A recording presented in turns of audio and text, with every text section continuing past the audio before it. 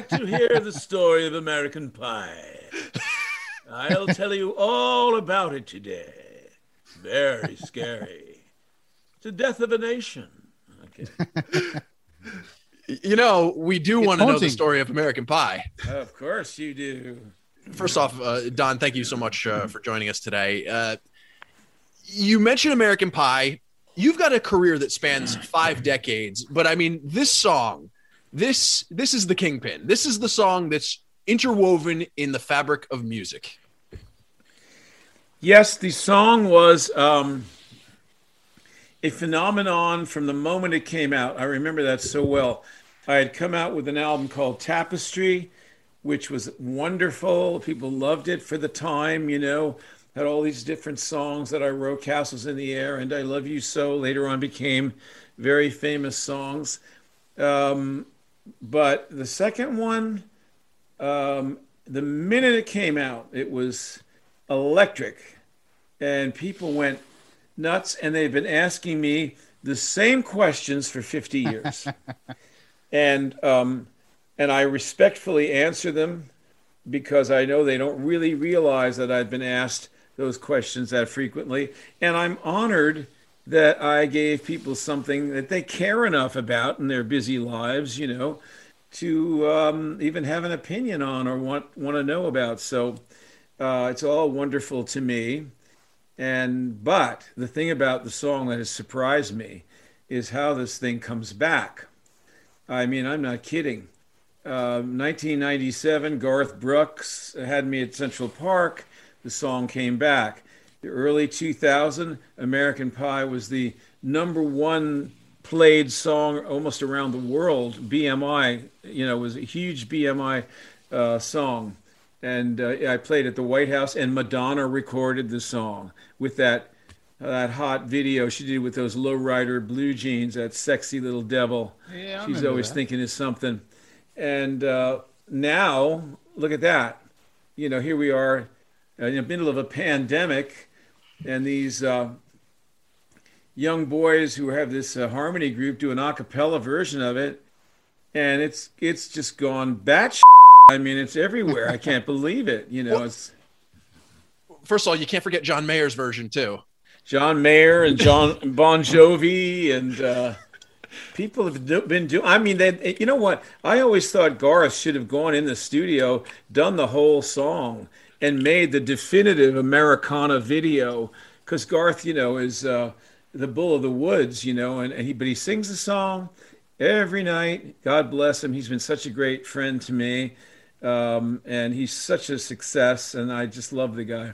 But Don, what exactly was it about this a cappella group that you decided to re-record the song? Did you write the book of love, and do you have faith in God above? If the Bible tells you so. I'm out of it. I'm an old man. I do my stuff. I make my records. I'm busy with all sorts of stuff. And occasionally an opportunity comes along, and somebody who I hear, because I don't have any of their records or anything, that they're very popular and that some people are doing a cappella. I don't know anything about what young people are doing. Oh, come on. Sure you do. It's not my thing. It's not my business. I had my day. You wrote the book of love, man. Come on. I wrote the book. That I know about. But so I said, okay, let's do it. And they came up with this really good track and everything. I love the track. And they asked me to sing on the front and the back or the middle. I sang the whole thing. This will be the day that I die. And they added each one of them took a verse, kind of trying to sound like I sound on the original, but not overdoing it. And it turned out very well. And then they came out to California, where I have this house out here in the desert. And they put me in front of a green screen, and I did my part, and they added it into the video. So, it wasn't hard. And my God, though, they did such a great job. I'm amazed and happy and wonderful to get the song out in this way, because they're the only people that ever did the whole song all the way through. So Garth does it does a part surprise you? version. Does it surprise you that you're hearing that song manifested in so many different ways over the years by different people? Like it just keeps coming up differently all the time. That song, and did this particular version is special because it's a cappella? Well, also they have a young fan base, and all of popular music. It's always about young people and what they're turned on by. So, fortunately for me, they love this version of the song by the group. They see it as a step up and forward for them, and I think it is. It's going to be a classic version, but also they don't mind me too much. They say I sound pretty good, and they're happy I'm with them. So the chemistry works very well. Ben and I, we're music junkies, and we were having this conversation before. Why we think American Pie transcends is because in its true art form, it is a folk song, but at the same time, it's anthemic. And that's why it resonates. It was a phenomenon, and I have no idea why it was a phenomenon. I still don't know why. I think part of it has to do with, just so many factors. I really don't know. Ed Freeman made a great record. He's a very smart man and a very good producer. And we worked and worked and worked on that album. We were always rehearsing it and tweaking it. You don't have no idea the arguments that I had about everything. I did not like the way the players were playing it. It was sounded like a polka. It was awful. And then this guy, Ed, brings in this piano player, Paul Griffin, and he sits down, and they put his headphones on, my guitar blasting away. I rock and roll. I play the guitar hard. And he starts pounding that thing because he gets it from me. And after we came together, and he said, man, when I heard that guitar in my ears, I just had to play this. I knew what I had to play.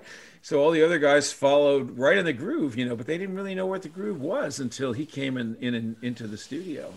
So who did you say that was on the piano? Garth? Paul Griffin. Paul Griffin. Yeah.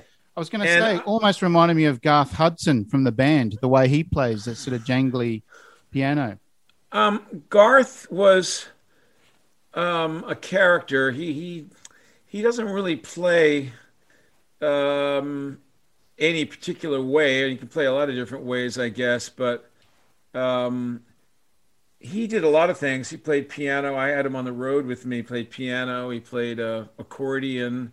He was a character. He was really good at production too. He knew how to produce things, so he would get a lot of sounds going and things like that. He is equivalent in a way, and if I may say so, to who's the guy that died that was in the Stones, drowned? He was Brian Jones. Brian Jones. Yeah, Brian Jones was like that. A little of this, a little of that here. You know what I mean? And all of a sudden, the Stones were never as good without Brian Jones. Yeah, he kind of just added that extra texture. He knew all this weird stuff. He had weird things in his head. He formed a group. That was his group. He chose all those people. And so Garth is like that. You could see him working on their head down, things were happening. Yeah, Brian Jones was always hanging around other people's studios in his spare time. Like I heard a story where he was hanging out with Jimi Hendrix and hanging out with the Beatles, playing saxophone with the Beatles, and just always around the studios. I saw that group in 1964 at the Brooklyn Academy of Music when the Stones first came over. I saw them with Brian Jones. And what I remember was that the guitars were kind of going like that. They were like interweaving, like snaking. And Mick is in the middle doing the snake dance, and singing these hits. And they've basically done so much of the great stuff already. Painted Black, Get Off My Cloud, Satisfaction, to so many. And that was a hell of a show. I remember that well. I've seen a lot of people in my life, because even when I was unknown, I always made sure I got places where something was going on. I was at Shea Stadium. I saw the Beatles. Really? 64? 65. 65. Mm-hmm. When I hear your music, Don, I hear a lot of different things. I was listening to a couple of your albums the other day, and I was hearing Elvis. I was hearing Guthrie, even the Beatles. The Beatles did a lot of eclectic stuff, but your songs, you know, even though a lot of people see them as folk in some aspects, they are very eclectic. They are very different from each other. So, you know, like everyone knows American Pie, we've been talking about it, but Vincent Can Make You Cry, and it's a very different song. Well, I love the Beatles, and the Beatles were perfect. Everything they did was different, and it all had a logic to it, and the records were perfect and inspired at the same time. And they were such a gift to the world and to the world of music and to the world in general. The Stones are fantastic, and Dylan is fantastic, all those great big ones, but the Beatles were a musical perfection. And they never repeated themselves. There was always new stuff. Yeah. And that turned me on. And I love all their records, but I especially like the Beatles 65. I don't know why. You know, I loved I Feel Fine, and, you know, some of those songs. I'll Be Back, you know, those things with the big guitars and everything. And so what I wanted to do, they challenged me in a way to write different things and follow my mind wherever I wanted to go, whether it was Dreidel or Bronco Bill's Lament or Castles in the Air or whatever. Just do it, you know, do it. Yeah. You know, don't be Did you afraid. ever get to meet any of the Beatles? The what? Did you ever get to meet any of the Beatles? Or No, Paul I never McCartney? did. Never met them. I admire Paul McCartney. I think he's wonderful creative person, and he just keeps creating things. He's got that wonderful well of creativity. I'm very turned on lately by Ringo and his drumming. I've been seeing some things on YouTube where he talks about the things that he does. He is a super loose guy, you know, and the tricky things. He was showing some of the things like Paperback Writer and Ticket to Ride, you know. And people always used to think Ringo was, you know, okay, he's Ringo. He's a hell of a bass player, a drummer. I'm telling you, he really is. Oh yeah, he's a percussive drummer. Like he's fantastic. Even really great drummers can't, like, they usually have their chops, but Ringo does these syncopations that are very spontaneous, and they're percussive spontaneous. And they work so well. Very, with Paul very McCartney. hard to replicate. Very hard to replicate. Yeah, I would think so. It's very personal, and so is Paul's bass playing. Yeah, I mean, magnificent bass player. You know, those lines, you can follow them with every single one. It's like lead bass, but it all makes sense. It's, you know, it doesn't get in the way of anything. It's all all makes over. sense. It's all over the fretboard, but it seems to just work perfectly. I think that Paul McCartney is the real musician in the group. You know, he's the guy that knows the voicings and all the nuts and bolts of music. I think probably the second person would have been Ringo because of working with him, and then George, you know, is a great guitar player, boy. Because you know why? Because you can always remember every note of every solo George ever played on any Beatles record. And what is more proof of how great you are if that's the case? You know, because there's a hell of a lot of notes. You know, And Lennon, I think, played, you know, really good acoustic guitar, okay electric guitar, but he had a lot of edge and a lot of ideas that would push the sweetness of McCartney, and the two together and the whole group together. I mean, just it's an organic It's a phenomenon, group. isn't it? It's a phenomenon. It really is, and it's an organic group. You know, they grew up around each other, and Liverpool is so musical. You know, I remember going there the first time and hearing a fish woman singing out, you know, I've got fresh fish. There's folk music and music in the air in Liverpool. It really, people don't know what Liverpool means. You know what it means? There's the grass that grows in the. I had to ask this question. I'm always asking questions. I said, why do they call it that? You know, and they said because the grass that grows in the port, it's one of the deepest ports in England. That's why so many ships would come in, and there was tall grass. It was called liver, so it's really Liverpool. Liverpool, eh? Yeah. We just lost Jerry Marsden recently. Ferry crossed the Mersey. And I saw that. I was sad about that. He was one of all those gang that came over and made those good songs, and we were really happy in America to hear that music because we'd had that Kennedy assassination, and we were in need of a big change. So, Don, you came out with Tapestry. I guess you recorded it in 1969, came out with it in 1970. At this same time, the Beatles are coming out with, Abbey Road, Let It Be. For you grew up listening to the Beatles, but was there a point where you saw the Beatles as more of a challenge than as a fan, or were you always just in that fan set mode? No, I wasn't a fan really. I was in awe of their musical ability. I wouldn't. Fan isn't good enough, I was just absorbing and listening very carefully with the ears of an artist, the ears of a recording artist. And even though I was, growing into it, that's who I was. I was finding this out as I was moving along through my life. So I was remembering, because I was always glued to the speaker. I wanted to climb in the speaker, when I was a little boy and be in the song, like Pleasantville, I wanted to jump in the record. And that's what got me started.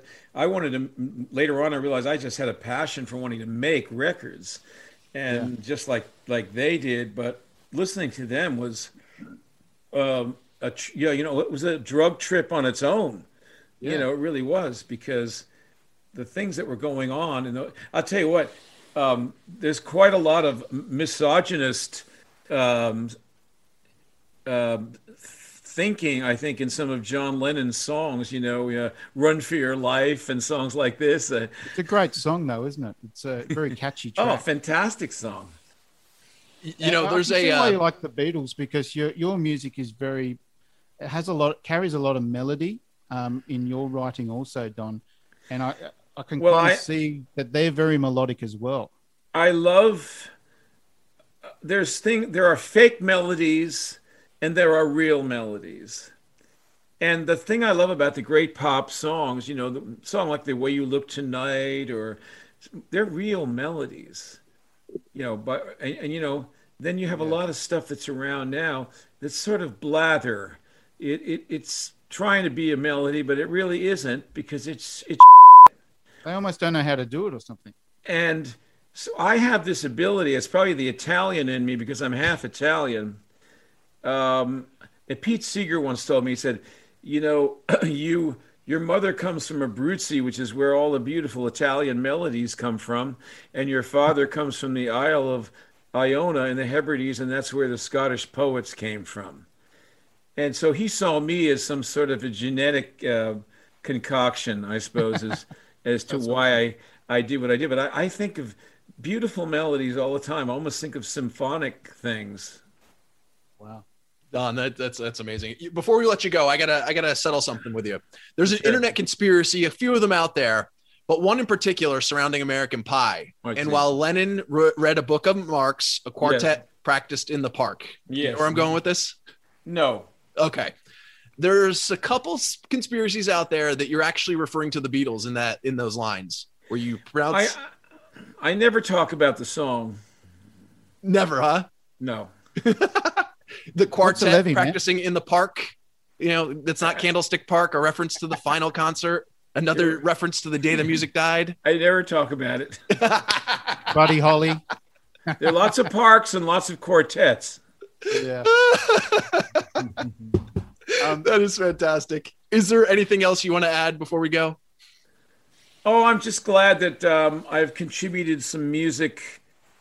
All my music is on this website, Don McLean's YouTube channel, and I'm really happy to be a part of the healing process that I think needs to be going on while we're getting through this dreadful year of not knowing what the future holds. And I think music is a very medicinal thing, that young people can cling to and give them. We have to get the happiness out of our days. There's so much worry from parents and young people and college students. Where am I going to go? You got to, I think, each day put it to the side, and you go with your music or your movie, whatever you want to see. Get yourself happy. You know, you're alive. You've got a future. It's all going to work out. We're going to get out of this thing. And I'm just glad to have songs, and especially now to have this American Pie song come out like this with this young group, and people can get into it and make them feel good. Well, it certainly put a smile on my face. I'm glad. I couldn't be happier. We appreciate you joining us today. Thank you so much. All right, thank you. Okay, bye-bye.